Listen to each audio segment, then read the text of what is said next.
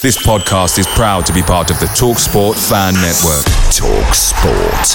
Powered by fans.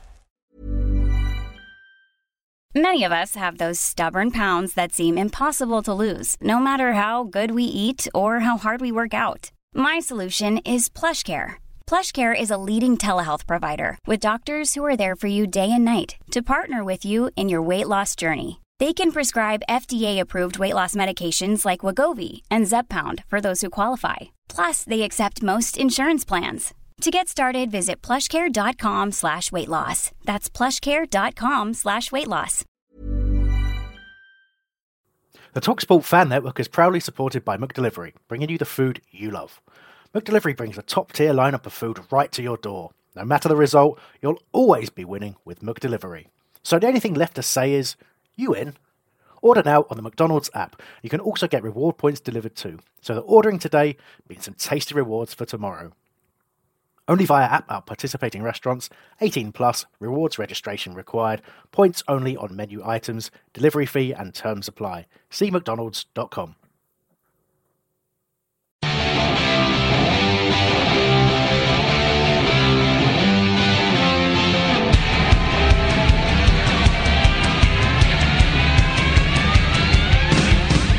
Good evening and welcome to Homesdale Radio. My name is Nick Philpott. You join us this evening as Crystal Palace make another giant leap in their history by sacking yet another manager. Frank de Boer has parted company with Crystal Palace following a short statement from the club this morning. We'll be reviewing it, talking about it and chewing the cud all evening.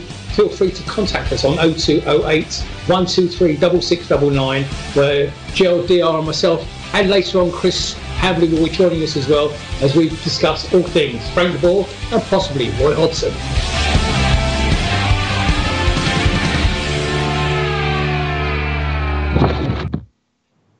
Well, hello, good evening, and welcome to yet another sacking. It doesn't seem that long ago that Chris and I were sitting here talking about when Pardew went, and since then we've had two other managers in. Good evening and welcome to Homesdale Radio. You join us on the evening, as I said, where the manager has been dismissed by the club. Feel free to contact us all evening on Facebook Live, where shortly DR will be joining us. Also on Twitter at Hull Radio. You can also join us in the chat room where Jill will be at holradio.net/chat. And also on Instagram. We want to hear from you. We want your views. We want to know what you think. Is Steve Parish culpable? Before we do, I was going to introduce you to a team, but my team at the moment currently exists of one. Good evening, Joe Holyoke. How you doing? You all right? Yeah, all good, all good. Busy day. When did you first hear about the dismissal then, Joe? Just about 10 texts I got that just melted my phone in like about 3 minutes. Yeah, I mean, as soon as one particular person rang me, I knew it was nailed on. So, like last week there was rumours but yeah, it's, can't say I'm surprised. No, nothing. So we appointed him on the 26th of June. We sacked him on the 11th of September. We've already made history today by being that's the shortest permanent managerial reign in Premier League history. It just, when will it end? And to make matters worse, the breaking news on Sky Sports News, as I'm reading it now, Sam Allardyce rules out returning to Crystal Palace after receiving a phone call from Chairman Steve Parish earlier today. So it just as though we haven't even got a plan B ready.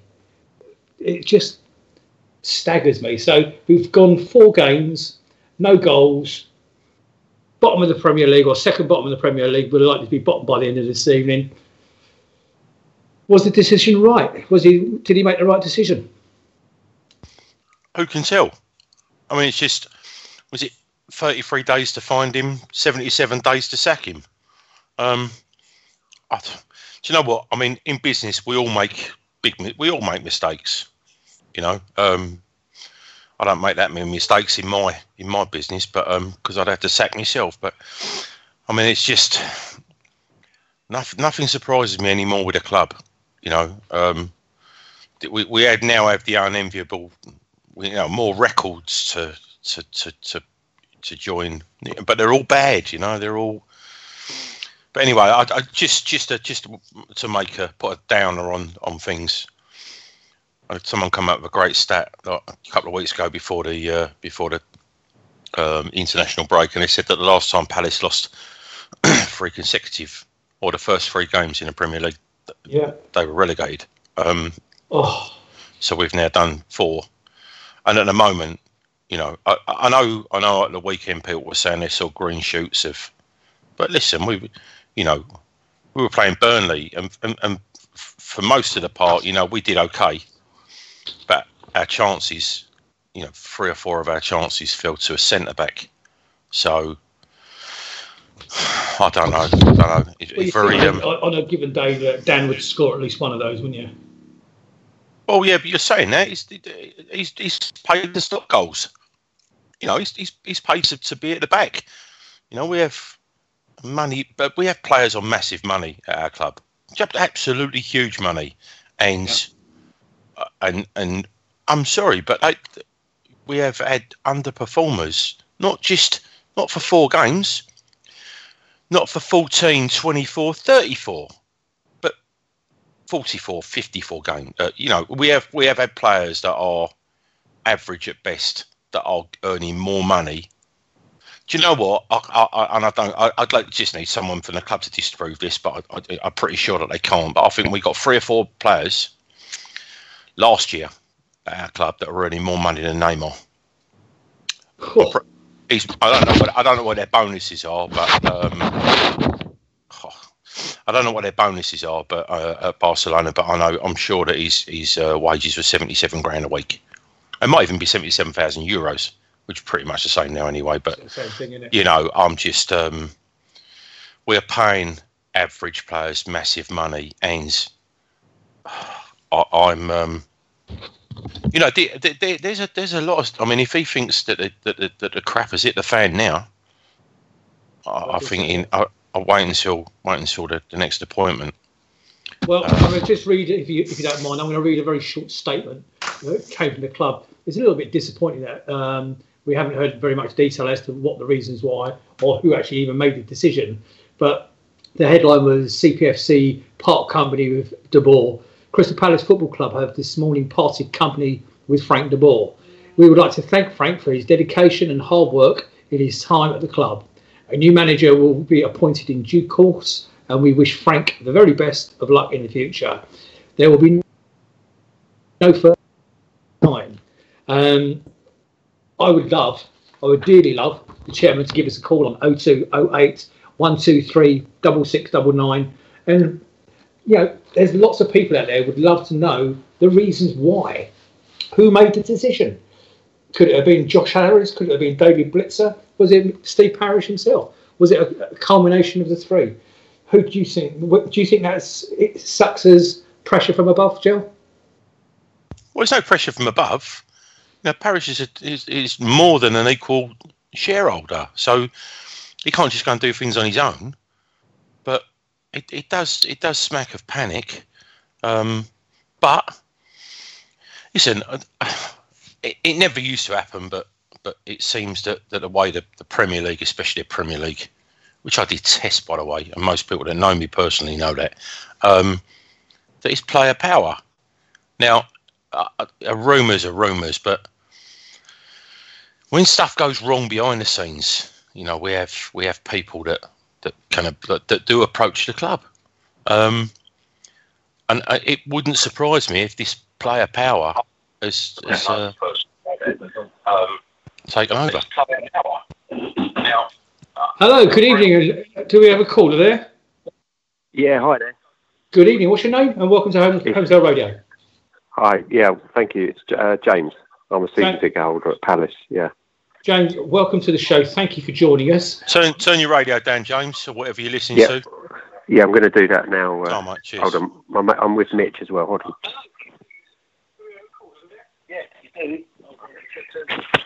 Yeah, hello there.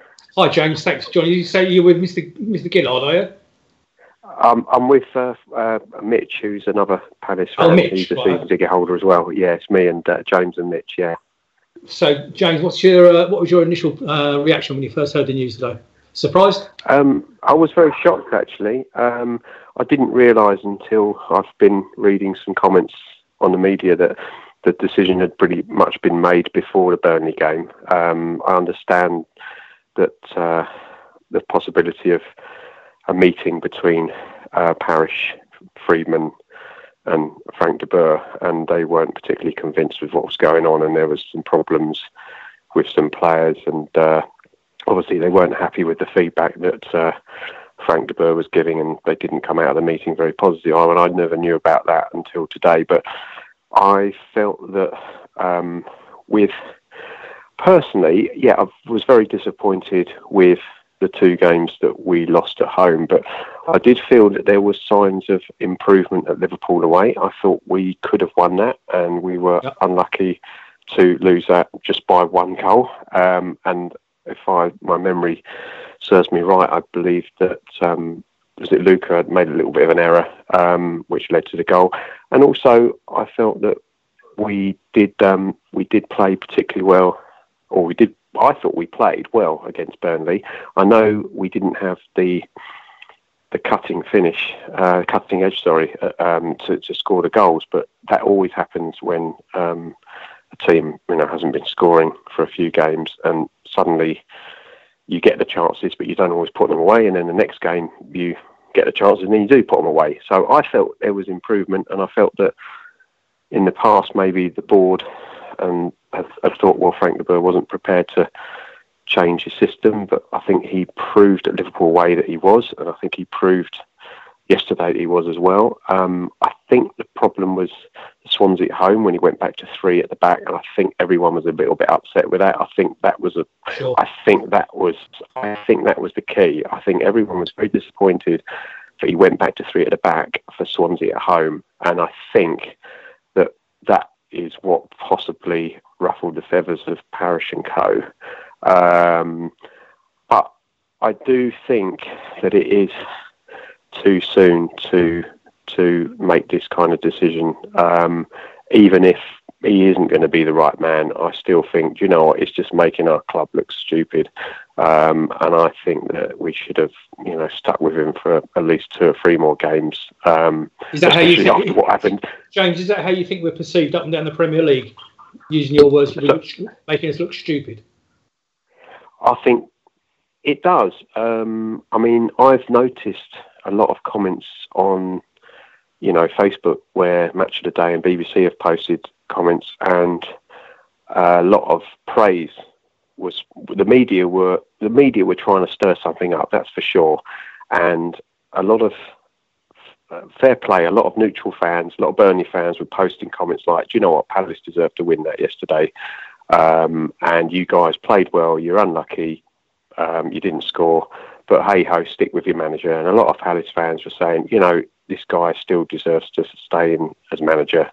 We've got Sacco to come in, we've got Zaha that's got to come back. That probably arguably will be the 2 best players this season, Sacco and Zaha. They weren't playing yesterday, and we still nearly won the game. I think you're right. He's been incredibly unlucky, isn't he, as a manager, to lose your best player. When you do make a signing in the transfer window, that transfer signing isn't ready or fit to play. I think then he's lost Riedewald as well. Incredibly unlucky, as you say. Yeah, he is very unlucky, and it's just too soon for me. I just feel a bit raw about it, really. You see how long we've stuck with other managers in the past, with Pardew, etc. But this guy's come in. He's told us what he's going to do. He's told us he's going to change the system. Wants to play his way, but hey ho, it didn't work, and he has changed it for a couple of the games. Maybe arguably should have changed it to back 4 against Swansea. That's my only criticism. But fair play. I thought we did well at Liverpool, didn't win it, and I thought we did well yesterday. And we were Scott Dan should have buried that header. And we would have been coming away with a draw. But even so, it sounded like they'd made the decision already. So and I think you're probably right. James, I'm going to move on. I've got other calls waiting. I thank you for your time and thank you for joining us on Whole Radio. And please feel free to call us again. Thanks ever so much, mate. Take care. Thank you. That's James for you. There's James's views. Don't forget to join us, and you can call us now on 0208 123 6699 on Facebook Live. Please we'll read all your content on there, and also on Twitter at HOL Radio. Join Jill in the chat room at holradio.net/chat. And I believe we have a couple more people joining us. Is DR Kernes and Chris Hambling with us? Yes. DR, finally, good evening. How are you? I'm not that well, to be fair. Why? You shocked? I'm just disappointed. I'm embarrassed. Right, well, hold that thought. We'll come to that. Is Chris with us? Oh, I most definitely am, Nicholas. Mr. Hambo, how are you? And welcome to the show. Very, very well. This is awkward, isn't it? I mean, you've started hosting, so you kind of have to continue now. No, but I'll be sitting here patiently waiting to speak. Au contraire. Chris, maybe you can kick us off. Your thoughts on the news today, and obviously we heard it quite early before lunch today. Yeah, there's a lot to say, and we've had so much contact already, and I'm going to be working to try and sort of get some of that on air as much as I can, as well as the callers. But I've not prepared anything because I've only just got in from work. But so much is sort of swimming around my head. So if I may, I want to address James's call there. Obviously, thanks to James and Mitch for being on the line there, and I think everything that James said is completely true in terms of if you just assume that this is down to poor results. I think we kind of hinted at it on the show last night, and there's more to it. Okay, there is much more to it. You can see it kind of breaking in what was written by Neil Ashton today in terms of De Boer alienating certain players and his methods not really sticking with the squad. But when a manager is moved on in this manner, you know, we're talking about. So let's talk about Steve Parish. He's a chairman who, you know, in his personal business dealings, is a very, very shrewd and intelligent man. He's not going to make a long-term decision like he did, describe it the way he did, in terms of, you know, we're going to have to work to gradually change our style, and then all of a sudden just go, oh, okay, we've lost 5 games, we're going to sack him. If there wasn't something very, very rotten at the core of it, and that doesn't necessarily mean that there should be criticism for Frank de Boer. He has his methods, and maybe he didn't communicate how he was going to approach it properly in his interview. You could argue that the due diligence that was done wasn't right. But the main point I'm making against what James said is that, as valid as it is an argument, if you just think it's about results and it's a snap decision based on poor performance in the Premier League, it's much, much bigger than that. It's about a man who hasn't fit in. It's about a man whose methods were just not right for the squad, and probably, dare I speculate, a bit of player power going on there. I agree. And without going on too much, it's a danger. But without going on too much, I also feel a little bit freer to talk now. So I think it's worth saying that, you know, before we started our not our last show, our show before that, we had literally 5 minutes before we got the news sent to us that, you know, that the De Boer's job was hanging by a thread, and we didn't really know how to play it.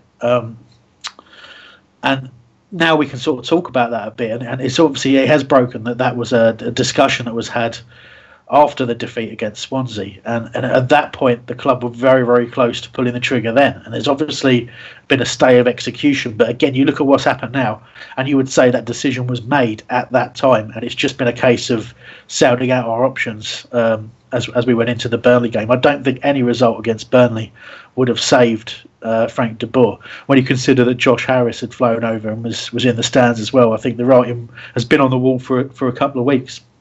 I was going to ask you that. Do you think, slightly different angle to this, do you think we supported the manager during the transfer window? Oh, that's a tough one, isn't it? I think we tried to better the squad, but I think perhaps you could argue, certainly in the dealings we did later in the window and on those final days, I just think you'd certainly say that it wasn't anything about the manager. Anyway, Nick, I think you've got a call. Do we have a caller? Hello, welcome to Hamzo Radio. Who's on the line? Hello. Hi, good evening. Who's that? It's Lee. Lee, how are you? I'm right, thank you. Jolly good. Welcome. Yeah, very good, thank you. Welcome to Hamzo Radio. We're all here. There's Gel, DR, Hambo. Yeah, I know Gel. You know Gerald, do you? Well, Yeah, I welcome do, to the yeah. show. He owes me a coffee. Mate, he owes everybody something. You know what he's like. He's never got any money, has he? I know. I'm not happy, Nick. Talk to us. Tell me why. Well, I'll be honest. I think with Frank de Boer, I think he wasn't getting enough time. I think the ball's hung out to drive, in my opinion. I think Parish took long enough to appoint him. Done his so-called due diligence. He knew what he was getting when he took Frank de Boer on. He knew his style of play. He wanted to take us, in theory, to the next level. That's what Parish wanted. I don't feel he was really given the sort of playing players that he needed in the transfer window. I don't think he was backed in the transfer window. All right, they bought Sacco. Was Sacco a Parish buy to appease the fans, or was he a Frank de Boer buy? If he was a Frank de Boer buy, at least give him the opportunity to play a game under him. Indeed. So, do you not think they backed him earlier in the window? Riedewald, Fossing-Mensah, Loftus-Cheek. Yeah, I know. Well, I mean, I do agree with you. Riedewald. I saw him at the Huddersfield game. He looked like a rabbit in headlights. Talk about a culture shock. He looked like, oh, what have I done? Loftus-Cheek, yeah, very good loan sign. But I'm not even convinced they were De Boer signings, or it's what De Boer wanted. I'm not sure. I hear things that Parish was too involved with first team affairs. I just can't stand it. I mean, for me, he hung on for Pardew for so long. I mean, Pardew should have gone, in my opinion, after the cup final. Pardew seemed to have been given a long stay of execution. He said he wanted to build a club with some longevity. He wanted to have a manager at the helm to give the club some stability, and we just become like just a bit of a laughing stock, really. We're now no worse than player power with Chelsea when the Chelsea players got Mourinho the sack, and the Leicester players when they got Ranieri the sack. It's just the same.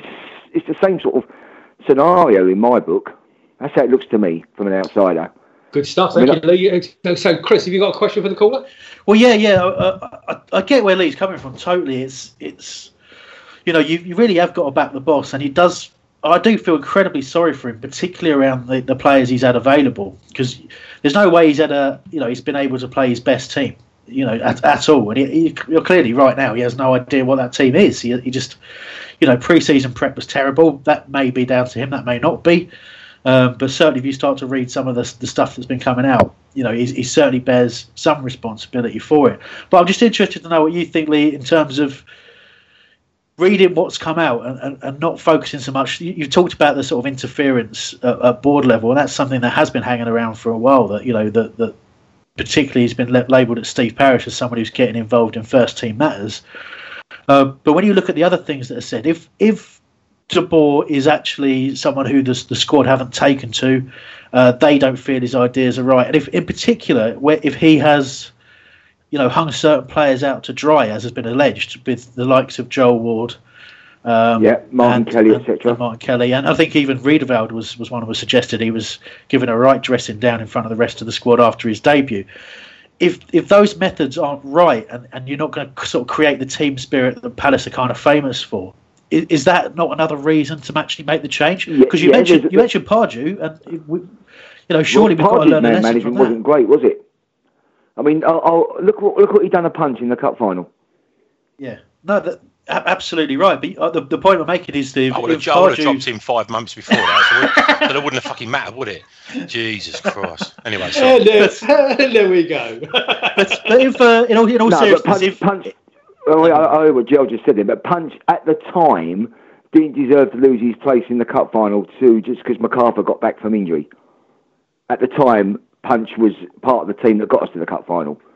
Yeah, cool. But he doesn't deserve to be in the team now. But that's a different story. So the point you yourself said we hung on to Pardew for too long. So I think so. Let's just say last season Steve Parish got stick for that, and he did. And he was told, you waited too long when you realised you made a mistake. You should have pulled the trigger earlier. This time he's pulled the trigger early, for argument's sake, and he's getting a stick again. Could you see it that way? Yeah, I just think he should have let De Boer. You got to give someone 10 games, and you got to give him. I mean, he's only had Zaha for one game this season, Huddersfield. He's our best player. Surely, if we had Loftus-Cheek, Sakho, and Zaha available on Sunday against Burnley, we would have won that game. We'd have won that game. And there was signs there. Liverpool away, because I just think it's been harsh. Yes, I think there's been some sort of backstabbing behind the scene. I don't really know where Dougie Freedman comes into this. I mean, to me, him coming in a couple of weeks ago, it just leaves a bit of it just smells a bit to me. All of a sudden, this man appears, come out the cold. He was announced as director of football, whatever he's called, just completely out of the blue. I just think there's another agenda there somewhere. At the very least, it's bad timing, isn't it? Yeah, okay, it is, yeah. Lee, we've got other callers waiting, so I'm going to thank you for joining us on Homestead Radio. Please feel free to call us again. Cheers, Lee. Thanks, Sunday. Cheers. Right. Bye. Jill, you wanted to make a point. Yeah, 7 minutes ago. I have coffee with Lee every Sunday, and we chew the fat over Palace, and you know, he really is. He does know his stuff. He goes home in the way all the time. His missus, kids, and everything. He's really and I've seen it over the last 6 weeks. You know, I say 6 weeks, the last 4 weeks especially. You know, and also talking to other Paul Holmesdale Cravatics. You know, they're down about the club. They see it. They see it more than, you know, unless you go home and away and see it all the time. And anything that gets put up about Palace videos and stuff like that, they're on it, so they notice this stuff. You know, these are you know, intelligent, articulate guys that really know their stuff, and yes, they're not panicking as such, but they notice. And I don't know. We've got a caller, Joe. If we can jump him on, and then we've got to get some views from DR as well. Hello, caller. Hello, who am I speaking to? They get out of the room. Hi. This is Chris, and there's various other people as well. Hi, Chris. Oh, is that Chris Hambo? That's Jerry, isn't it? Hello, mate. How you doing? You know, you and I virtually, even we have different opinions. Chris, the bottom line is results. 4 games, 3 games, and you've got a lot of dollop going on with things that nobody knows about. He has to go. He's out of his depth, and yes, Parish is to blame, but to the extent, but not to. At least he's trying to rectify the problem. We would be holding up the division by Christmas if we had that guy still in charge. Not too many problems, Chris. That is the other side of the argument, isn't it, Jerry? It's that if he's made a mistake, better he fixes it quickly than just goes on for the sake of it, so we don't look bad. He's the one who's got to make the tough choices, right? Well, there is a valid point, Jerry. If I can just to what we do, we give someone else 7-8 weeks up to Christmas, and if they're no good, we can fire them as well. And then what we can do, we can have someone else in for the last 5 months of the season, and if they don't, then they get fired at the end of the season when we go down. That's if you're presuming that there's deeper problems behind the scenes. If Roy Hodgson loses the next 4 games, or whoever our managers, we wouldn't sack him. There's obviously fundamentals behind the scenes that we don't know about, that we're not privy to, and we don't know yet. We may never know. The problem is, this game is about results. And if you watch the games like I've been privy to, and Joe, we want the best what's for the club. But it doesn't come as a surprise. I hear rumours. That's beside the point. The fact is that we haven't scored a goal until yesterday, when his job was going to be gone anyway. We haven't looked like scoring a goal. That is the bad thing. And the malaise throughout the confidence is not in the players. We need a different approach, even at this early days of the season, because we've got Southampton on Saturday. You hear all this rubbish about people boycotting the game. Do you think that our chair, Steve Parish, doesn't care? Of course he cares. You're not going to please everyone, but the fact and the truth and reality is we've got Man United, Man City waiting for us, and we've got Chelsea by mid-October. Sam found it so difficult to keep us up last year, and he didn't join in December. We've got to change. We are not going to get better, and you're right, Joel. There's no guarantee that the new man might not lose the next 5 or 6 games. We've got to take a different approach. The reason why we're struggling, we are where we are. That's the baseline. It's poor. It might not be done right, but it's been done, and we just all got to stick together now. I was waiting for Joel to react there, but no, go on. No, I understand exactly what you're saying, but so by the time we've played all these clubs, could possibly not have scored because it's going to be hard to score against those three teams. Possibly still have 0 points. When do we play Brighton? I mean, that's the worst thing. Is if we lose to them without scoring. Okay, so if we lose to them without scoring, we're still bottom, haven't scored a goal, haven't got a point. We might as well just fold it all up, haven't we? Yeah, the thing is, Joe, the whole thing it's been done now. You know, we've been stung. I'm not absolutely happy about it, but the fact is, you know, we talk about previous managers, but look at the Malays generally. The last 3 years, God knows how many games we won at home in the Premiership, but it's maybe 12, if that, out of 42. We, under Parish, under Pardew, a great technician, great analyst, as he's proven to be now, but under him, the facts and the truth, and the proof in the pudding was, it was feast in the bloody in the FA Cup and famine in the league. We are going down. The trend's saying we are going to go down because we have been deteriorating. Even, God bless him, and I love him, Sam Allardyce, though he sort of like kind of stopped our home from deteriorating, we're just not, you know, we've got to get better. And this guy, rightly or wrongly, doesn't have the skills and has been found wanting. And the thing is, Steve Parish, you can say what you like about him.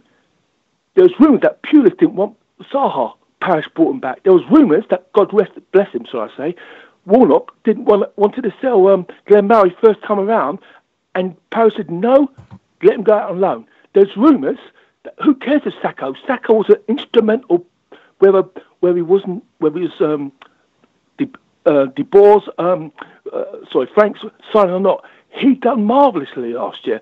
But again, just like the goals, we're going to see, can he do it again? We've got to stay up.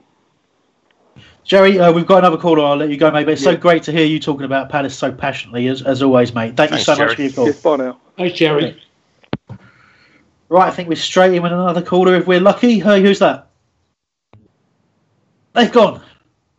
Have they gone? Amazing timing. Just literally hung up at the last second.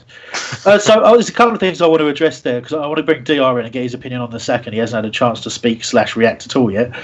But Jerry mentioned the Malays at the club, and that kind of got me sort of thinking about another point that I made this point on Twitter earlier. I was being a bit mischievous, I'll be honest. I tweeted, are any of the people complaining about the sacking now the same as people who were booing at half-time in Frank de Boer's first game? And I guarantee you they are. There are some people who booed at probably every game who are also now complaining about the fact that de Boer's been sacked.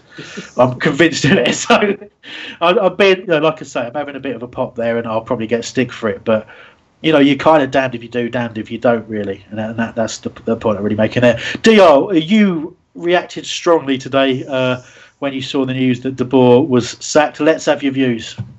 Oh, yeah. I walked out and then I just turned on my phone and I looked at our personal chat, and I saw that everyone was talking about Frank de Boer getting sacked. First word that came into my mind is embarrassing. Absolutely embarrassing. The fact that we've sacked a manager 4 games after the league has started is just embarrassing. Take out Frank de Boer out the name and take out Crystal Palace out the name and look at it. A manager has been sacked out of 4 league games. If I look into it from another club, if I support another club and look at it, I'll be like, what's going on? That's absolutely shambolic. I know managers don't last long, but they don't last this short as well. So when I first saw it, I was like, surely not. And yes, it happened. And after this, I'm blaming the board for this 100%. Since he's came in, I don't think he's got enough backings, and it seemed like he wasn't treated well. So yeah, I'm disgusted with what's happened. Don't you think though, Dion? I'm listening to what you're saying, okay, and part of me is in agreement with you, but part of me is saying to you, look, where are we in the league? Look at our squad compared to half the other squads in the lower half of the division. We have no right to be where we are. We have quality players, Johan Cabaye, Christian Benteke. I was going to say Wayne Hennessy just for effect there, but I didn't. But don't you seriously think that because of the quality of our squad, we should be doing better than we are, okay, in a better position? And if the manager has lost the dressing room or the manager has lost the confidence of the board, he should go. But Nick, you're talking like we played 30 games. We've only played 4 league games, and all right, I can say I can't even say we've had enough preseason games. We've only had 4. So what is this on? What are you on about? Us being bottom of the league? Okay, listen 4 to games. Listen to what he said today. We've only had 4, but that wasn't his choice. By the time he joined us, the pre-season tour of the Far East was already organised. He couldn't affect it. He actually said himself that he would like to have had 7 or 8 games. Yeah, exactly. But that's not his fault, is it? That was organised before he even joined the club. Exactly. You're saying that's not his fault. So why did he get sacked as a result of it? We need to give him more time. How are we going to only give him 4 pre-season games and 4 league games to change the style? We don't even have the players. We don't have the players to play his style. That's the point. Not pre-season. That's the point, DR. You're absolutely right. Why change the system if we don't have the quality of the squad to do it? And you're absolutely correct. But look, he was adapting. Look at yesterday. We had 22 chances. And is that Frank de Boer's fault that Chunky gave it back? Is it Frank de Boer's fault that Scott Dann missed an absolute sitter? It's not. And there were signs of improvement. It took Sam Allardyce more than 10 games, and Sam Allardyce has bags of experience with teams like us. So how can you expect Frank de Boer to change his style in less than 4 games and all of a sudden make us play like Barcelona? It's mission impossible. That's a fact. Chris, I'm scared. Can you jump in, please? Yeah, absolutely. So, Dio, how many games is enough? How many games before you do change it, or do you? If you're the man who's in charge, you're the man who's paying the bills, and you're the man whose, wallet's going to get hugely affected by the cost of relegation. If you don't think it's working, how long is long enough in your view? And that's not me having a go at you. That's me asking you a genuine question. How long do you think is long enough? I reckon till end of November. Especially like someone like Frank de Boer who has no experience. So what if that proves that it was the wrong choice in the first place? Are you not just wasting those games, and we're not going down the Pardew route again? Oh yeah, we've already done that mistake with Pardew. I understand that, but it's someone different. I thought we wanted him as a long-term manager. If we want him as a long-term manager, then why are we looking at sacking someone after 4 games? It makes no sense at all. Unless there's more to it than just the 4 games. Joe? Yeah. Exactly. So, obviously, I'm doing a chat. Look, I'm just reading most of it for the last. There's not, to be honest with you, they need to up their game in it. It's pretty crap. But Booted Eagle's just come up, and he's come up with a good one. He just said 70 odd days as a manager is enough to know what he's like. Well, there you go, 77 days. So, and in 77 days, he's had the players at home, abroad, away. He's had them everywhere, and so obviously someone's saying something. Listen, I heard 3 weeks ago that the players, and it wasn't a player, it was more than one, more than 4, had approached Parish directly, and you can see that. There are other people saying, that he's been binned by Dougie Freedman. I mean, he's, I think that's a bit far, isn't it? Well, of course, it's just, everything is. People are just looking for someone. They're looking to blame, aren't they? It seems to be what we do that fantastically as Palace fans. In the last couple of years, just blame. You're bang on there, Joe. It's the whole scapegoat thing, but we're not unique in that. That's kind of it's almost. No, I understand. It's almost human nature, isn't it? If something goes wrong, there's 2 things. If something goes wrong, first of all, find someone to blame, and then you automatically assume that the alternate decision it would have gone right. The truth of the matter is, we could have appointed any number of. And we still might be bottom with 0 points. You can't prove otherwise. Well, there you go. Toby Reid, 24, just turned around and said we're only 3 points worse off than we were after the same amount of games last season. Exactly. Dio, last little bit to respond, because then I've got to get to some emails, then we've got to get some more callers on the line. One of the most annoying things so far is the fact that the players go to Steve Parish. You know what's annoying about that? Is the fact that Frank de Boer, there was reports that Frank de Boer was disappointed with Steve Parish. Apparently he was getting too involved with the first team. Why is Steve Parish getting too involved with the first team? He has to realise that us fans, yes, we can. Yeah, because he owns it, but he has hired a manager who's responsible for the first team. He can't set up formation. He can't go all over Frank de Boer and get in his way. Maybe the players grow some balls and actually listen to Frank instead of going and moaning to Steve Parish. Well, there you go. I'll tell you what, dear. I'll make a deal with you. We've spoken to Steve today. He's unable to join us today, but he has said that he'll be coming on the show soon. I don't have an exact time frame for you, but he's told us he'll be joining us soon to talk about all things Palace. And Dio, you can ask him yourself. How about that? Yeah, I will. I want to talk to him. I bet he can't wait to speak to you. Yeah. No, listen, it's fine, mate. It's fine as long as you're respectful. Otherwise, I'll send you to bed with no dinner. Can I just come in here? So just going back to the chat room. So Lee CPFC said Ed Mallion reported Damien Delaney was not in De Boer's plans who wanted him gone, but Parish did not want to sell or release a player who has formed a key part of the dressing room and club in general since being convinced not to retire, which again would tie in with Steve said that he gave Damien Delaney another year. He told us on this show that he gave him another year out of loyalty. Loyalty to the club. So you can understand that. You need to build loyalty, but but this is the other thing as well. I did see Sammy Lee look like he was taking a little bit of a back seat. And Sammy Lee doesn't do backseat, does he? He does standing on the touchline, screaming and shouting at people, diving on the floor and getting involved. And and listen, I love that fella. Love that fella since I first saw him playing back in the 80s, and there ain't no one that can tell that man to do anything because he's been there, seen it and done it. Only thing that man hasn't won is a World Cup. So, I'm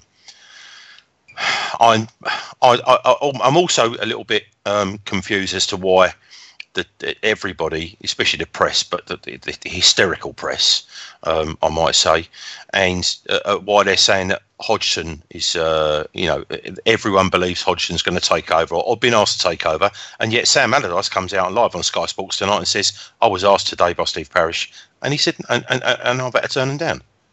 So what's all that about? I mean, it's just ridiculous. Plus, you cannot have a pensioner coming into the club. I'm sorry, Well. Yeah, that obviously is the strong suggestion of what's happening. Nothing's confirmed yet. But obviously, you had Sky Sports reporting that we spoke to Sam Allardyce today, and he turned it down as well. So, it's an interesting time. But you got to think someone's lined up almost straight away, haven't you? Really? Dougie. Yeah, Dougie. No, because you know I have this irrational problem where I just. Every time someone says, who do you want to manage Palace next? I immediately say Dougie without thinking about it. And then when someone asks me to justify it, I look like an idiot because it's just entirely emotional. Anyway, don't bring that up again. I want to get to some emails if I might and a few tweet reactions as well because we're getting so much contact in. And then we'll be back on the phone shortly. So if you haven't got through yet, don't worry. In the next sort of 5-10 minutes, get going again. Plenty of time to talk to us and to the nation. In fact, many nations before we finish the show. I don't even know when we're finishing. We'll just go for a while. So we got an email in very, very early on today after the announcement was made from Cockney Rebel, brackets Alan. He said, you've got to feel sorry for the guy, talking about De Boer, of course, but Steve must have a really good reason for doing what has just happened. Watching his face sitting in the stands with Mark Bright burying his face in his hands, he did not look a happy camper. So this really comes as no surprise, even though we played really well. Whatever the real reason, I fully trust Steve in doing what he's done. He's always said he loves Palace and all fans and players and only wants the best for the club. So for the time and money he's invested in Palace, together with all our directors, I would listen to what they say rather than some half-demented so-called fan who calls for his head. My personal wish is that we give Roy Hodgson a wide berth with a thanks but no thanks. His ideas are old and I cannot see him as our future going onwards and upwards, but this is a big if. If Steve says yes, I will accept it. My choice, that's easy. Hambo with all these wise and crazy ideas with DR as his assistant and Nick and the gang as trainers. What a formidable team. You can't tell why I've read that out, can you? That he said me as manager there. Did you? Never going to happen. Never. Maybe if I go there, maybe the players could grow some balls and actually play what I told them to do. That's why you're my assistant, mate. You're there to give them the hard lesson I can't give them. I'll give them organisation. You talk to them about balls all day because that's what you're obsessed with. Yeah. Instead of crying to Steve Parish, we don't want to play this. Flipping idiots. Obviously, we're short on time, so a quick mention to Toby Reid, who sent us an email as well. It's a fantastic email, a little bit too long for me to read, but he has also pointed out that he does feel if Dan scores that header at the end in the last few minutes, that De Boer would still be manager. I have to say, I think that's optimistic. With, like I said earlier, you've got Josh Harris in the crowd at Burnley. I think writing was very much on the wall myself, but a great email there, and he's a lot of comparison there with how Sam did as well, which we talked about yesterday on the show, with his difficult start and the fact that he said it would take till... Ryan Reynolds here from Mint Mobile. With the price of just about everything going up during inflation, we thought we'd bring our prices down. So to help us, we brought in a reverse auctioneer, which is apparently a thing. Mint Mobile Unlimited Premium Wireless. How to get 30, 30, bit to get 30, bit to get 20, 20, 20, bit to get 20, 20, bit to get 15, 15, 15, 15, just $15 a month? Sold! Give it a try at mintmobile.com/switch. $45 up front for 3 months plus taxes and fees. Promo rate for new customers for limited time. Unlimited more than 40 gigabytes per month. Slows full terms at mintmobile.com. Away days are great, but there's nothing quite like playing at home. The same goes for McDonald's. Maximise your home ground advantage with McDelivery. You in? Order now on the McDonald's app. At participating restaurants, 18 plus, serving times, delivery fee and terms apply. See mcdonalds.com. March before we'd start picking up points, and he was proven correct. And the fact we haven't afforded the same time to De Boer is on a lot of people's minds. Mark Collins talking about feeling slightly let down by Parish. He says, I've tended to be one of those fans who've defended him in the past and backed most of the decisions he's made, but I feel that the sacking of Frank de Boer after 5 matches is pretty shameful. I can only assume the two of them didn't go on and work together as well off the field. Otherwise, this seems a total knee-jerk reaction. Plenty more on that from Mark as well, but as I say, push for time, so can't get there, but that's very much the theme of the reaction. Different Mark Reed says, how about focusing on the players who just don't play for the manager no matter who he is? We could have Mourinho as manager and our players wouldn't perform. Strong words there from Mark Reed. And I think there's definitely a valid point being made there about, the players have to shoulder their share of the blame. But, you do wonder, certainly if the reports are true, how many of them will be that worried that they caused the manager to go if he wasn't a popular figure at the training ground. There we go, just a few emails there for you. I'll try and dig out some stuff from Facebook and from Twitter as we carry on going. But for the meantime, let's go back to the panel and any calls that come in. So get back on the phones, guys. 0208. Nick must remember the rest of it. 123 6699. Ah, brilliant. Nick, you haven't spoken for a while. What you got, mate? I was just actually reading some of these the tweets. Actually, Brent Morgan. Hello, Brent. Good evening, mate. These lads can't play this style of football. It's asking too much of them. Maybe for half a game, but not for a whole season. Can't disagree with that. Jed_Die says, all being lined up for a Pardew return. It's Palace. Stranger things have happened. Okay, I understand we have a caller. Who's on the line? Hello, caller. Hello. Good evening. How are you?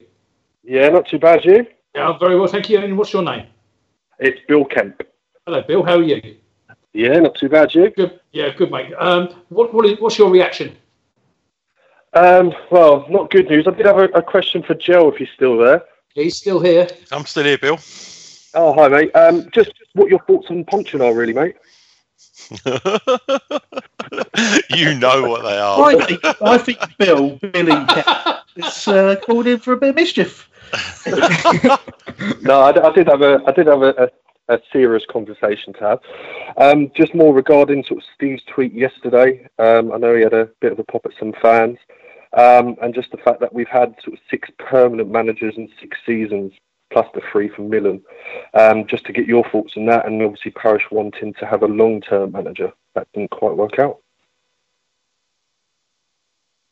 Was that to Jill? Yeah, hello. Hello, Jill, that was you, mate. I'm genuinely expecting Joe to respond there. Joe, are you okay, mate? Well, yeah, after I was eating biscuits. Oh, here we go. Nothing changes, does it? Bill, if you've been listening to him long enough, you know that's a regular feature of the show is still having his dinner. Do you know what, DR? You wanted to answer that. Why don't you? Exactly. Why did he come out yesterday? He knew that Frank de Boer was gone yesterday, and he done that on purpose. If he had the guts to come out today, he would have came out today. And there's a reason why he didn't come out today, because he hasn't got the guts. Because he knows that everyone is going against him, and he knows that he's made the wrong decision. Why did he come out yesterday? It's simple as. Why did he? It's because it's just that he's not strong enough to face the fans when he's actually under certain criticism, like today. I disagree with that. I disagree. Why did you come up today? Well, no. Hang on a second. Before you say that, I'm not a parish apologist here, but you've only been on here for a little while, dear, and I can tell you now that when things are good, he comes on, and when things are bad, he comes on. But we've also had him sitting in a pub in front of a lot of people with no security or anything. You know, he will defend himself. Listen, this is the other thing as well. It's a business. He owns it. Firstly, it's a business. You know, I know we all have a part of it theoretically through your season tickets and through your heart mostly. But at the very, and I hate to use this cliche, but at the end of the day, it's his money, it's his club, his name is on everything, and he can do what he wants. If he wants to fire someone after 4 games, he can do it. If he wants to keep, if he didn't want to fire Pardew after 60 games, he didn't do it. So it's a. He can pretty much do what do what he wants, and as long as he has the agreement of the other, just 2 now, because he used to have the 25% share with the other 3, and since the other guys have come in, the Americans have come in. But I'm just the only thing that does make me wonder is the influence of these American guys. I don't know. Is it just me, or is just the cup final the only good thing to happen since they've come in? They the one thing is that they don't really speak, do they? You know, we're used to. You know, well, the other guys didn't really, did they? Well, yeah, they put him up front. But yeah, but you know what I mean. We're used to that. You know, that was our way into the club, and we knew that they all kind of thought that we don't know these investors, and they're overseas investors, and that will attract a certain stigma and all that kind of stuff. But I mean, getting back to one of the points you made, actually, Joe, which I thought was interesting, when you talked about the fact, you know, it's his money, it's his club. One of the things that I certainly feel is an incredibly frustrating thing in life is if you're judged on decisions that, you know, if you're not allowed to make the decisions you want to make, and then you're still judged. So let's just say, you know, Steve Parish wants to fire De Boer, but feels because of pressure from fans he can't, and De Boer just takes the club and puts us in an even bigger mess, and he's then judged. It's a horrible place to be. You have to go with your heart, because it's a lot easier to take being judged. And let's face it, when he's sitting there, and even when he's not answering people, every day people are judging him and giving opinions, telling him what he should and shouldn't be doing. You know, he's got to sit there. And this isn't just me. This isn't me sort of trying to be a sycophant like I get accused of being. I'm just saying this is reality. If you're going to make a decision, and particularly if you're a successful business person, it's got to be your decision. You know, and then you're happy if people want to. People will say whatever they want, and because it's your choice, you made it. You'll accept the flack. But it's impossible to accept flack if you've allowed yourself to be pushed away you didn't want to go in the first place. So, I think, to be honest, that's go. But this is the other thing as well, because Parish and Browett to a certain point have been accessible to their public. We've been spoiled. You don't get this with the guys that the Americans that own Liverpool, the Americans that own Man United. You don't get it. You don't get it with it. I'll tell you, the only other chairman that I think is it Dara. Who's the guy that owns Peter? Cantona, yeah. Yeah. I mean, he loves to come on and tell people to to do one and this, that, and the other. But because he has the right to. And I think that Parish has tried to be much like that, much like try to be a hands-on, because like I said, because he is a fan. Look, he's damned if he does and he's damned if he don't. So, like I said, I'm not going to be an apologist. I think what's happened, is, I'm as a fan, I'm not embarrassed. I'm not embarrassed because nothing embarrasses me about Palace anymore. Getting smashed by Scunthorpe 4-0, 4-1 on a crap freezing cold Tuesday night. That's embarrassing. Getting it just. Joe, I've noticed we've forgotten that Bill is on the line. Hi, Bill. Sorry. Yeah. I'll just let you back on. I've got one for you. So we get straight to the point, right? So nobody really wants Hodgson. Who do you want? Well, I was thinking about it earlier. In terms of obviously what's happened with De Boer, obviously no one really knows if he was financially backed or not. But why we chose to go ahead with De Boer rather than someone like Dyche, who's probably more suited to Allardyce football. So I'd probably go with Dyche if we had the funds to actually bring in a decent manager that's suited to our squad.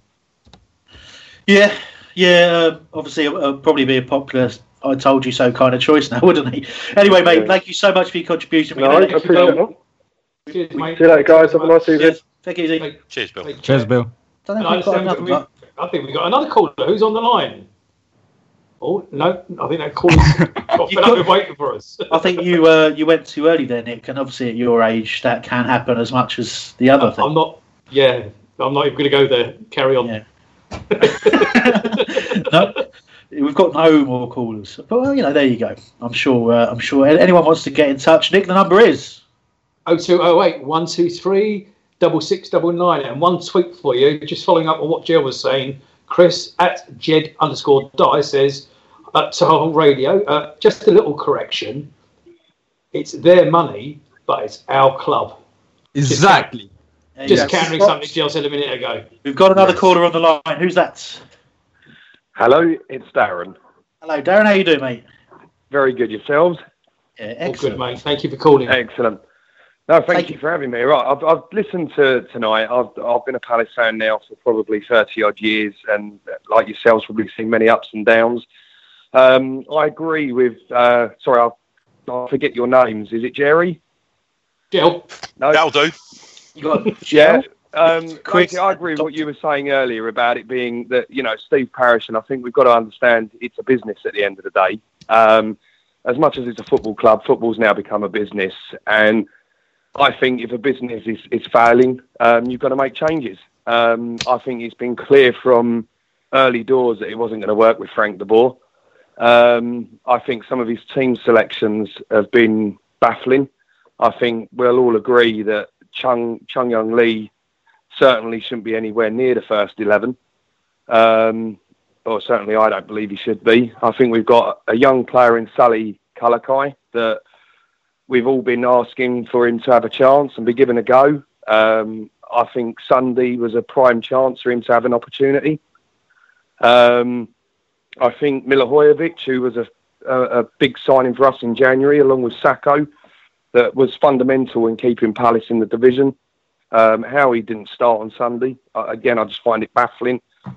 So I just think that we can all moan about Parish and him making decisions and this and that, but ultimately it's his business, as you said, and he isn't to blame when the players go out on the pitch and the manager's picking the tactics and the team.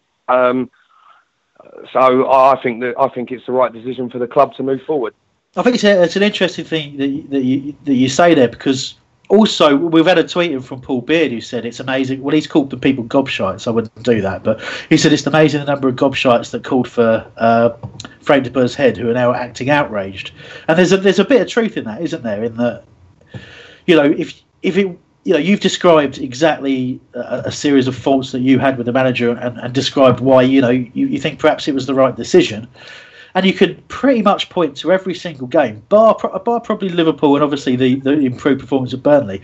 But certainly the Huddersfield game was an embarrassment, and Swansea was very, very poor. Look at the reaction of the crowd. Look at the reaction of people on social media afterwards. People were livid. We created this atmosphere where I feel that as much as there was a lot of reasons why de Boer's gone, I think that there is certainly fan pressure to do that. We created an atmosphere where, de Boer was booed off at half-time in his first game. How do you come back from that? I think that's a big contributing factor in why he's gone so early. But do you care? Do you mind that it perhaps makes us look? There's been a lot of stick from elsewhere in the footballing world, certainly today. Not at all, and I'm not embarrassed. I'm not embarrassed one bit. I think, unfortunately, in life, as a businessman, you have to make decisions.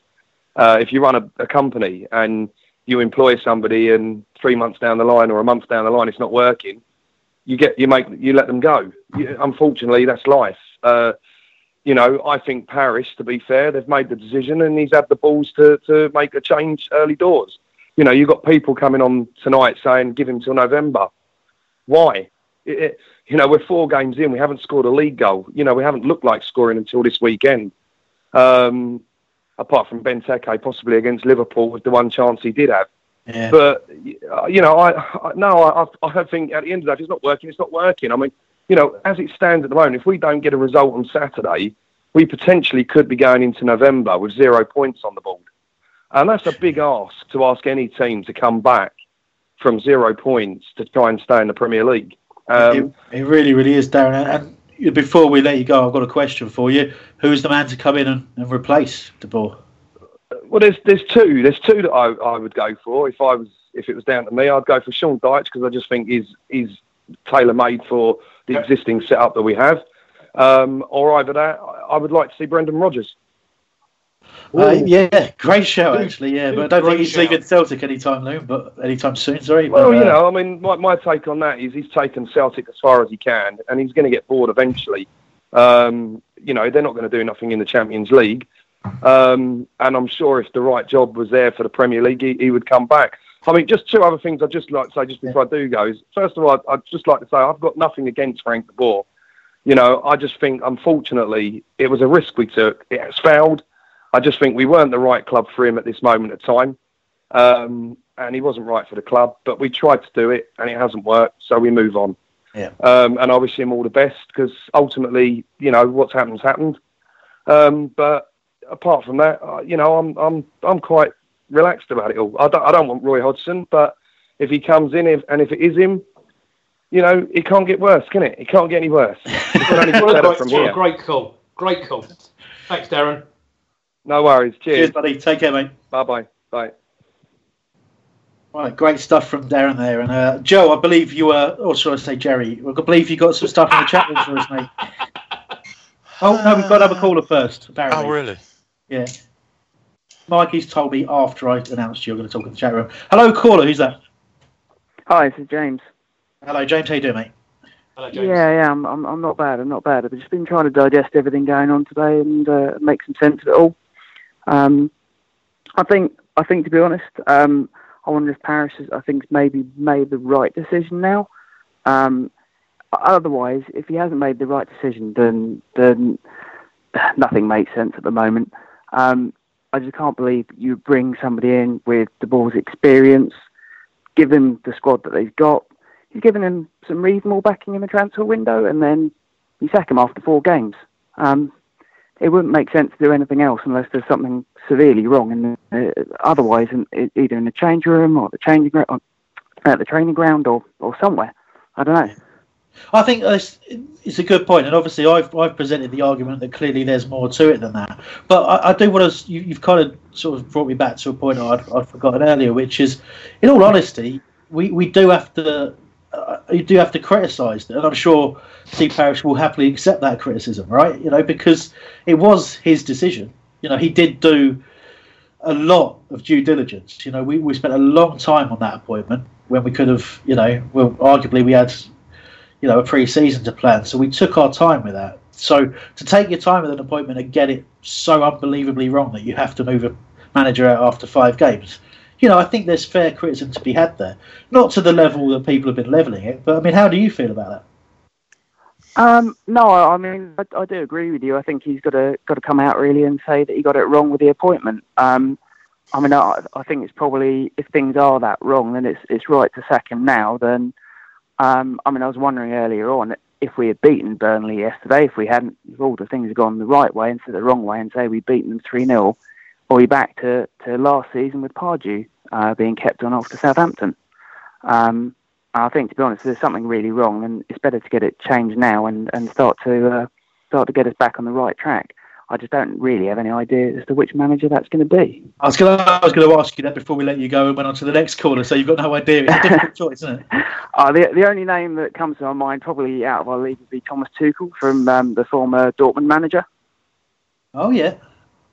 I mean, he left at the end of last season, I think. So he's not gone anywhere else. No, I don't think he has yet. He was Dortmund, and I think Mainz before that, which is a similar sort of level team to us. So he might work, but I don't know whether he'll be able to adapt to the Premier League either. There we go. Good shout, James. Thank you so much for your call, mate. We'll move on to our next caller. Thanks a lot. Right, who have we got next? Hiya, Simon Busy called in from Leicester. Hello, Simon. Hi, We've Simon. seen How your are you, name an awful lot, mate. Good to have you on the air. That's it.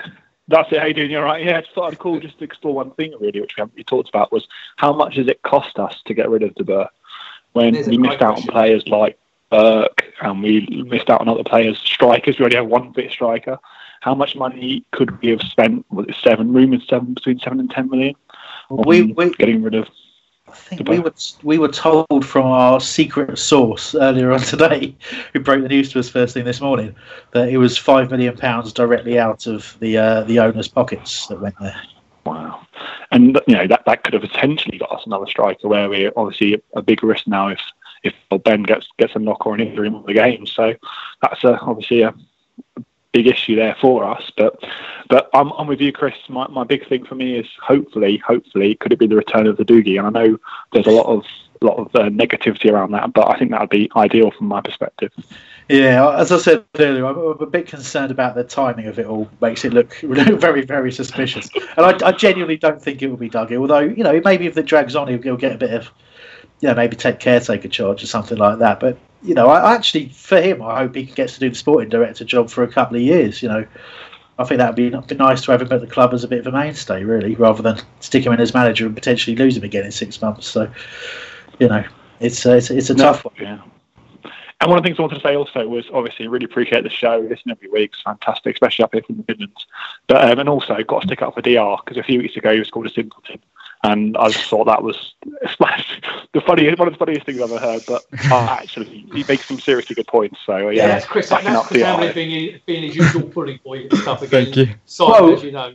Well, I didn't call Dio a simpleton. I did laugh when he responded saying, "Oh no." I did think that's the funniest thing I've ever heard.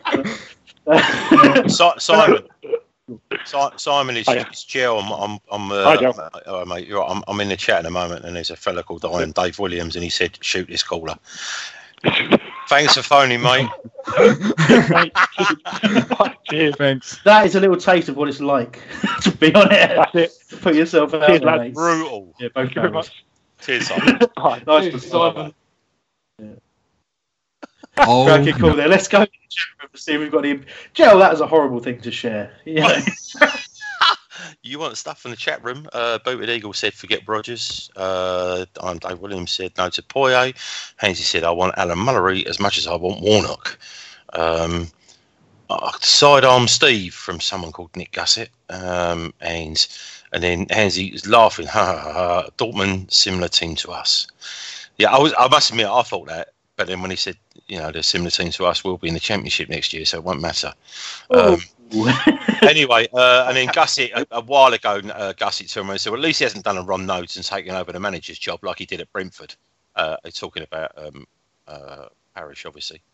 So, yeah, it's a lot of people going for the managers. There's a lot of names, but Rafa keeps coming up, and I don't know what this, what the fascination is with him. To be honest with you, he's a great manager when he's got good players. Yeah. So and that Newcastle squad was legitimately one of the best in the Championship, which is why they won the Championship. So and why they've struggled in the Premier League. I think you mentioned that to Nick Gillard, or Gussett as he's also known, yes. Of course, has given us opinion. We could go to him right now for a view. Oh, I apologise there. You talked over the clip. If you want to know what that was all about, go to our Facebook and Twitter page to watch Nick in perhaps the most hilarious clip ever, where Emma Jones from BBC is out there at Sellers Park with him, turns to interview him. He's about to give his opinion, and immediately Nick breaks the entire show. His face freezes on the screen in a kind of like a horror mask. It was absolute comedy gold, wasn't it? It was like, bless him. I felt sorry for him because he's given up his time to go and do that interview, and he broke it. And he didn't even find out that nothing he said got broadcast until afterwards, which is perhaps the best part. I feel sorry for him, but part of me also wants to make a series of videos where we go to Nick and then nothing happens. So look out for those in the near future, definitely. Poor old Nick, he's broken the BBC. Yes. DR, you wanted to make a quick point about an hour ago. Yeah, we're pointing at different managers, but do them managers want to come to us? I think prior to getting Frank de Boer, maybe they would have. But if you're looking at the Frank de Boer situation, do you want to really come to Crystal Palace after your chairman sacks you after 4 games and there's been talks that he hasn't got the players Frank de Boer wanted? We have to also ask that. We can't just now point at managers and say, yes, you come to us.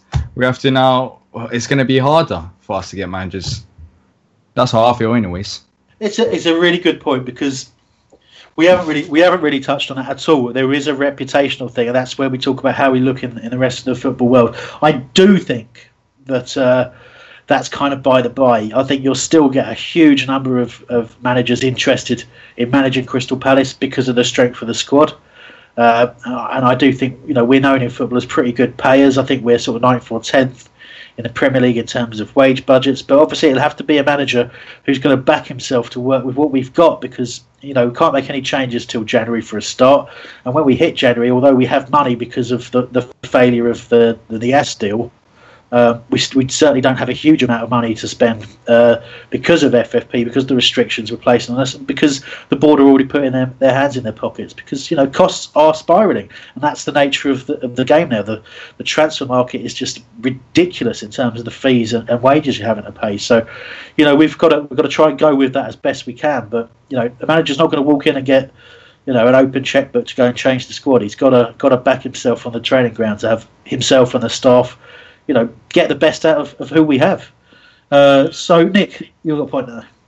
Yeah, it's just I wanted to refer back to something that I don't know if any of the listeners had heard the preview pod Terence and I put out on Wednesday, and we actually had a young lady, I think her name was Catherine, who was the Burnley fan. She was extremely knowledgeable about her subject, and she was actually saying that she was genuinely concerned about the possibility of us sacking our manager, because she honestly felt that Sean Dyche, who very nearly did join us apparently, and he was certainly approached earlier in the summer, would now join us. And for the simple reason is that she believes that Sean Dyche has probably taken Burnley as far as he can, and she was making the point that she was definitely concerned that should we sack Frank de Boer, which obviously we have, that Sean Dyche will be winging his way to Selhurst Park.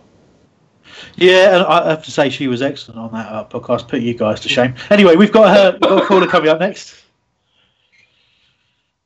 Wait, there the caller is. Hi, who's that? It's Mike. Hello, Mike. Well done. I was about to end the show there, but you've got it at the last moment. Let's hear your point, mate.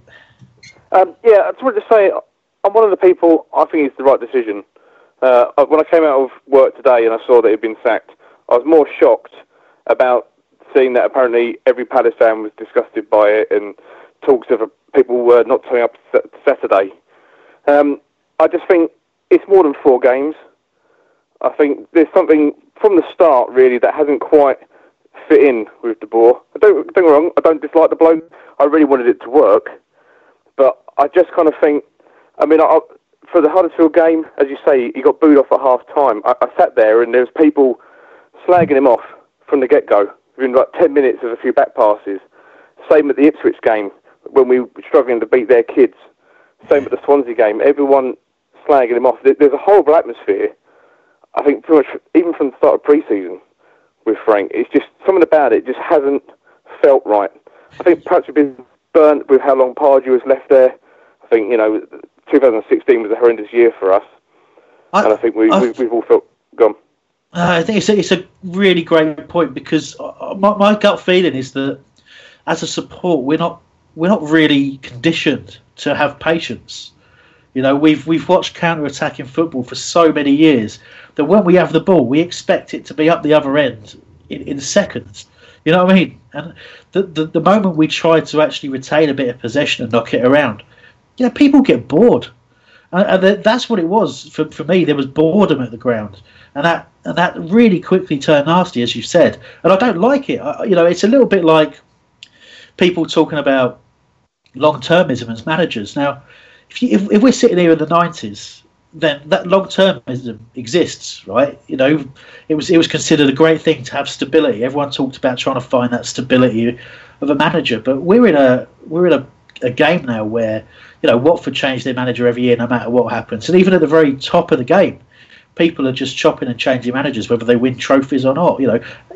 it took a couple of months for Ranieri to get the boot at Leicester after winning the titles. That's where we are in football now. I think we've got a bit of adjusting to do as well. But I was going to say, you think for the first 3 seasons have been up in the Premiership, we got voted best atmosphere in the league every season, and rightly so. I mean, Sellers was rocking even when we were getting turned over under Holloway.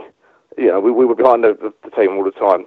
But I think last year, that year of even when we got to the FA Cup final, we were dying in the league under Pardew. Everyone could see it.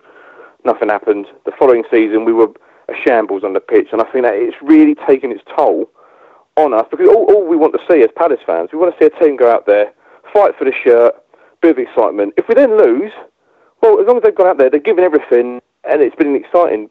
You deal with that. We've all seen Palace lose for years. We're all used to it. It's part and parcel of being a Palace fan. But you just want to see them go out there, give it everything, and a bit of excitement. And it hasn't felt like that. Under Pardew, towards the end, it felt like they didn't have a clue, they weren't interested anymore. And under the boy, you're playing players out of position every week. He doesn't play the same people. I mean, even, we've been bringing through Jason Aquilo in the pre-season against Ipswich. Where was he Sunday? Yeah. We're playing 4-3-3. Yeah, absolutely. Playing 4-3-3. He's been the perfect opportunity. No Wilf. Play Aquilo. He's not even in the squad. And you switch to, that position. Don't get me wrong, Luca. I think Luca's a great player. He hasn't had a great start. But he's best sitting in front of that back four in the free midfield with Cabaye in front of him. Those two, their abilities, accent each other. I think they make each other a better player. The first opportunity he has to do that was yesterday, and he drops Luke. So we don't have that protective player in the middle to give Cabaye more freedom and to give that protection. I just think it's not been right from the start. Is Hodgson the right person? Possibly not. No one knows until it happens. But I just think it wasn't going to go anywhere with De Boer. Even in his press conference yesterday, he said about that the three at the back would come back. I don't think 4-3-3 would last. I think maybe he had to play that. But he wanted to play three at the back, and it just wasn't going to be accepted. Our players can't play it. We haven't got a squad to do it. And we haven't, as you say, with the fans, we haven't got the patience to do that, because we just want to see get the ball out to and that's an attack. Yep. And I just think we couldn't keep going on the way we were. I think it just ended up being horrendous at Selhurst. I feel that you made some fantastic points there, Mike, and it's great to you to explain it so eloquently, better than we have. So well done, mate. If I just say one last thing before I go. Of course you can. The comments, it's been said a lot about being embarrassed and the club being embarrassed. Do you know what? Who cares what anyone else thinks? I know as a person, I'm sure you have as well. Growing up, I've got the mickey taken out of me by everyone, and I still do as a Palace fan. We will always be laughed at by other fans. I don't care about them. And pundits, they're the same pundits who were saying Pardew shouldn't have got sacked when he basically made us the worst team in Europe. Who cares what they think? They don't know about the club. We do. And I think as long as Palace fans, we rally together, we get behind whoever it is, get behind the team, and all that matters is our opinion. No one outside of Palace. I think we've done the right thing. Absolutely right. Best call of the night. Well done. Well done, mate. Well, appreciate you getting me on, guys. Yeah, no problem at all. Everyone was fantastic. Cheers, Mike. Thank you very much. Cheers. Take care. Bye-bye. And I'm going to take you through that. It's going to get to the end of the show now. But I would like to thank everyone who has called today. James and Mitch, Lee, Jerry, Bill, Darren, James, Simon and Mike, who you heard there. Brilliant contribution from you all. Thank you so much indeed. Just before we end the show, though, we can't end it without going back to the kid, Diar Kurnaz. Wanted to take us through a little thing. Early on today, David Ornstein, however you pronounce his name, he works for the BBC, he's a journalist, he's well respected, and basically what he said was that the Palace wanted to sack De Boer because they haven't agreed on things such as teams formations, and also the squad struggles to adapt to the style of play he tried to implement. When I look at them too, I'm not going to miss out the last point, and apparently there's been poor feedback on planning and basically the training and the atmosphere is bad.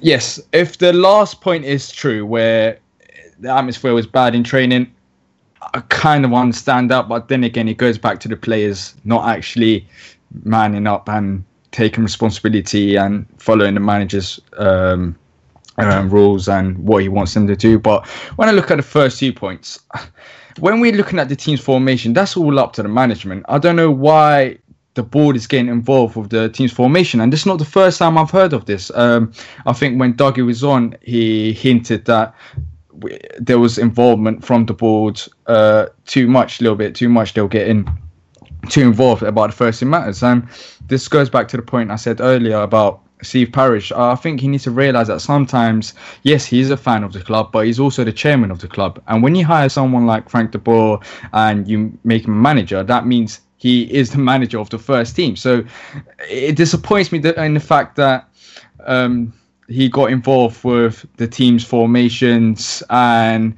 he also judged Frank de Boer because the team couldn't get used to style of play. We hardly had any preseason games, that's one. And Frank even said that he was disappointed that we didn't have it and it was out of his hands. So, yeah, I'm disappointed that Steve Parish was too involved. Well, on that, I think we've talked about a lot of that and how I would rebut that. So I won't repeat myself. But what I will say is that one of the other factors I do think has come into play here is that Frank de Boer is understandably, given his playing history, he's a very he's a big name in the football world.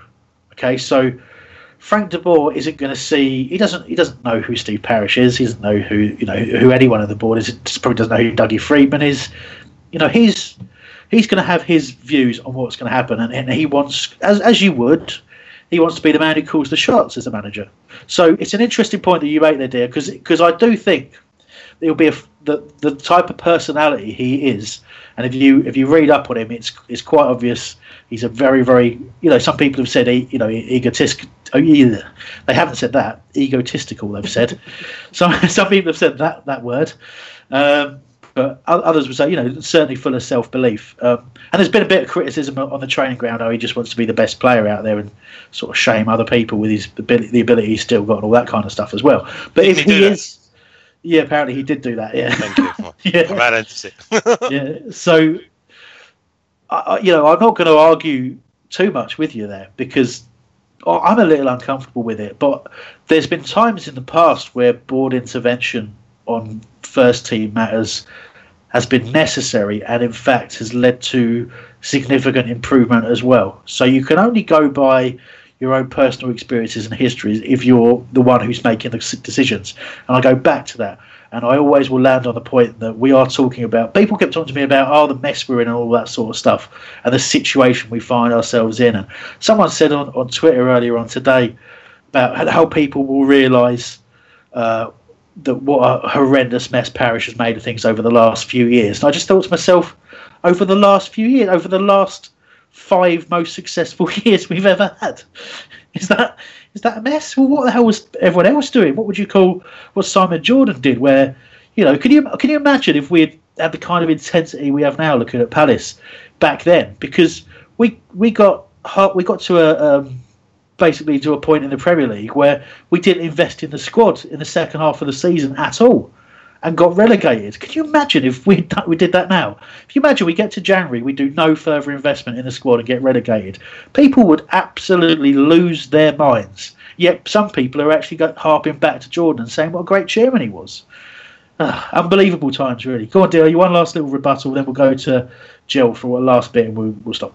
Yeah, you've been talking about progression in the last 5 years, but since the Pardew era, I don't feel the same because another mistake there was that he kept Pardew too long, and now we've gone on to Frank. I feel, me personally, I don't feel like he's been backed enough, and also sacking him this early. And now we're looking to hire Roy Hodgson. It's going more down and down and down. I feel like we've been making good progress since we hired Pardew, and then now it's just going downhill, and that's the disappointing thing. So I don't know how long he can carry on like this until Steve Parish leaves.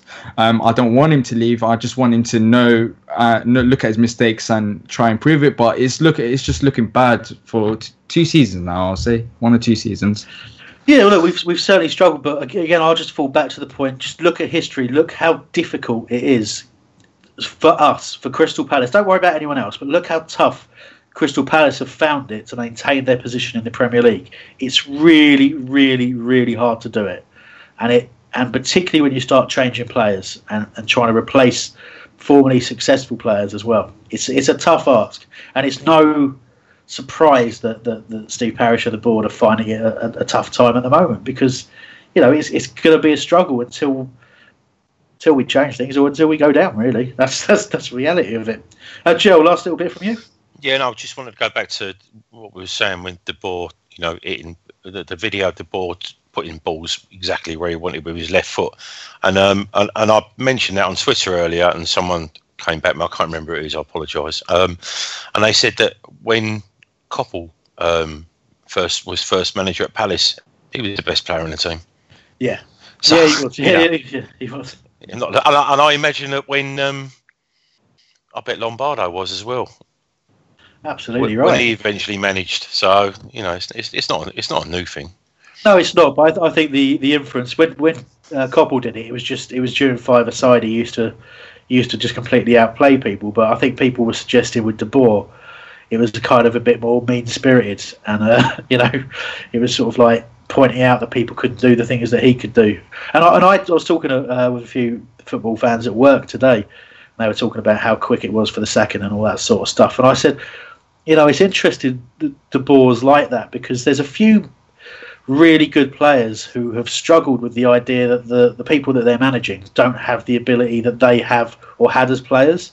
And I do wonder, when you look at what's happened with De Boer at Inter and you look at what happened at Palace, if maybe he's one of those managers. It was probably a bit different at Ajax because he's gone through the system and they played the way he did automatically from very, very young age. But when he's in unfamiliar environments, I find it, for me, it's an interesting thing to consider. Will he ever be successful away from a group of players like that? Do you think we just killed his career? Well, you're going to ask questions, aren't you? If you get an application from Frank de Boer in the Premier League, certainly. But it's not a good one. It's not a good thing for him. Not at all. But there we go. Anyway, guys, anything else before we shut up shop? Yeah, one little one, if you don't mind. I was going to ask the question: where do you think that leaves Sammy Lee? Now, my thought process on it is, if they appoint Roy Hodgson, he goes hand in hand with Ray Lewington. Both have got connections, former connections with the club and everything else. But where does that leave Sammy Lee? What's your thoughts? Pizza up by the looks of him. I genuinely think that it's best for Sammy Lee, because I can see Roy Hodgson giving him more of a chance to express himself. I've seen Sammy Lee of late not really express himself. He used to be up the touchline shouting at players, but lately he hasn't been doing that. So I think if Roy Hodgson does come and Sammy Lee does stay, I think it'll be best for Sammy Lee, and I think we'll see the best from him again. And I hope that's the case, because we like him. He was brilliant under Allardyce, wasn't he? He lifted the players. He was always smiling and joking and training on the touchline, but he also had that steel that you expect from him. As you said earlier, Jill, that he was a terrier as a player, and he's a terrier as an assistant manager. But I love him. He's great. Like Nick says, you expect if it's Hodgson that he'll be bringing in Lewington, but you'd hope that there's room for all of them. Really, you can't have too many good coaches. You really can't, and I think. The staff behind the scenes, and when we won't get into it now, otherwise we'll never stop. When you start talking about identifying the right players, scouting, all that kind of stuff, I still think there's probably work to be done in the backroom staff. So I certainly hope there's a future for him at Palace, because he proved himself under Allardyce what a valuable person he is to have around the team. Right, as I've started to not be able to speak properly, let's end that there. Thank you so much to all our callers and everyone who's got in touch on Facebook and Twitter. So sorry we couldn't get to it all. I'll be honest with you, there's so much we couldn't even read it all this week. Great to have so much contact. I hope you join us for our regular shows as well. There's obviously the podcast to download on all the usual places. There's a preview show that comes out usually on a Wednesday, and we'll usually do the live show on a Sunday at 8 p.m. and release the podcast very, very shortly afterwards, where you also get a little bit of extra content and all that kind of stuff. Thanks for being with us today, and we'll catch up with you soon. And don't forget, before I forget, that at some point in the very near future, we will be catching up with Steve Parish as well for all the comments on the goings-on of late. Thank you very much. Bye. Oh, no.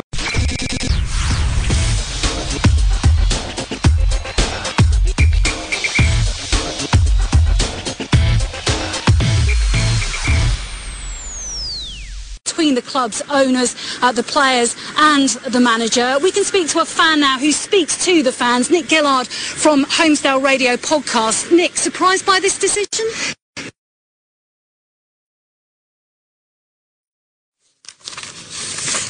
Oh, I apologise there. It's the 90th minute. All your mates around. You've got your McNugget share boxes ready to go. Your mate's already got booked for double dipping, and you steal the last nugget, snatching all 3 points. Perfect.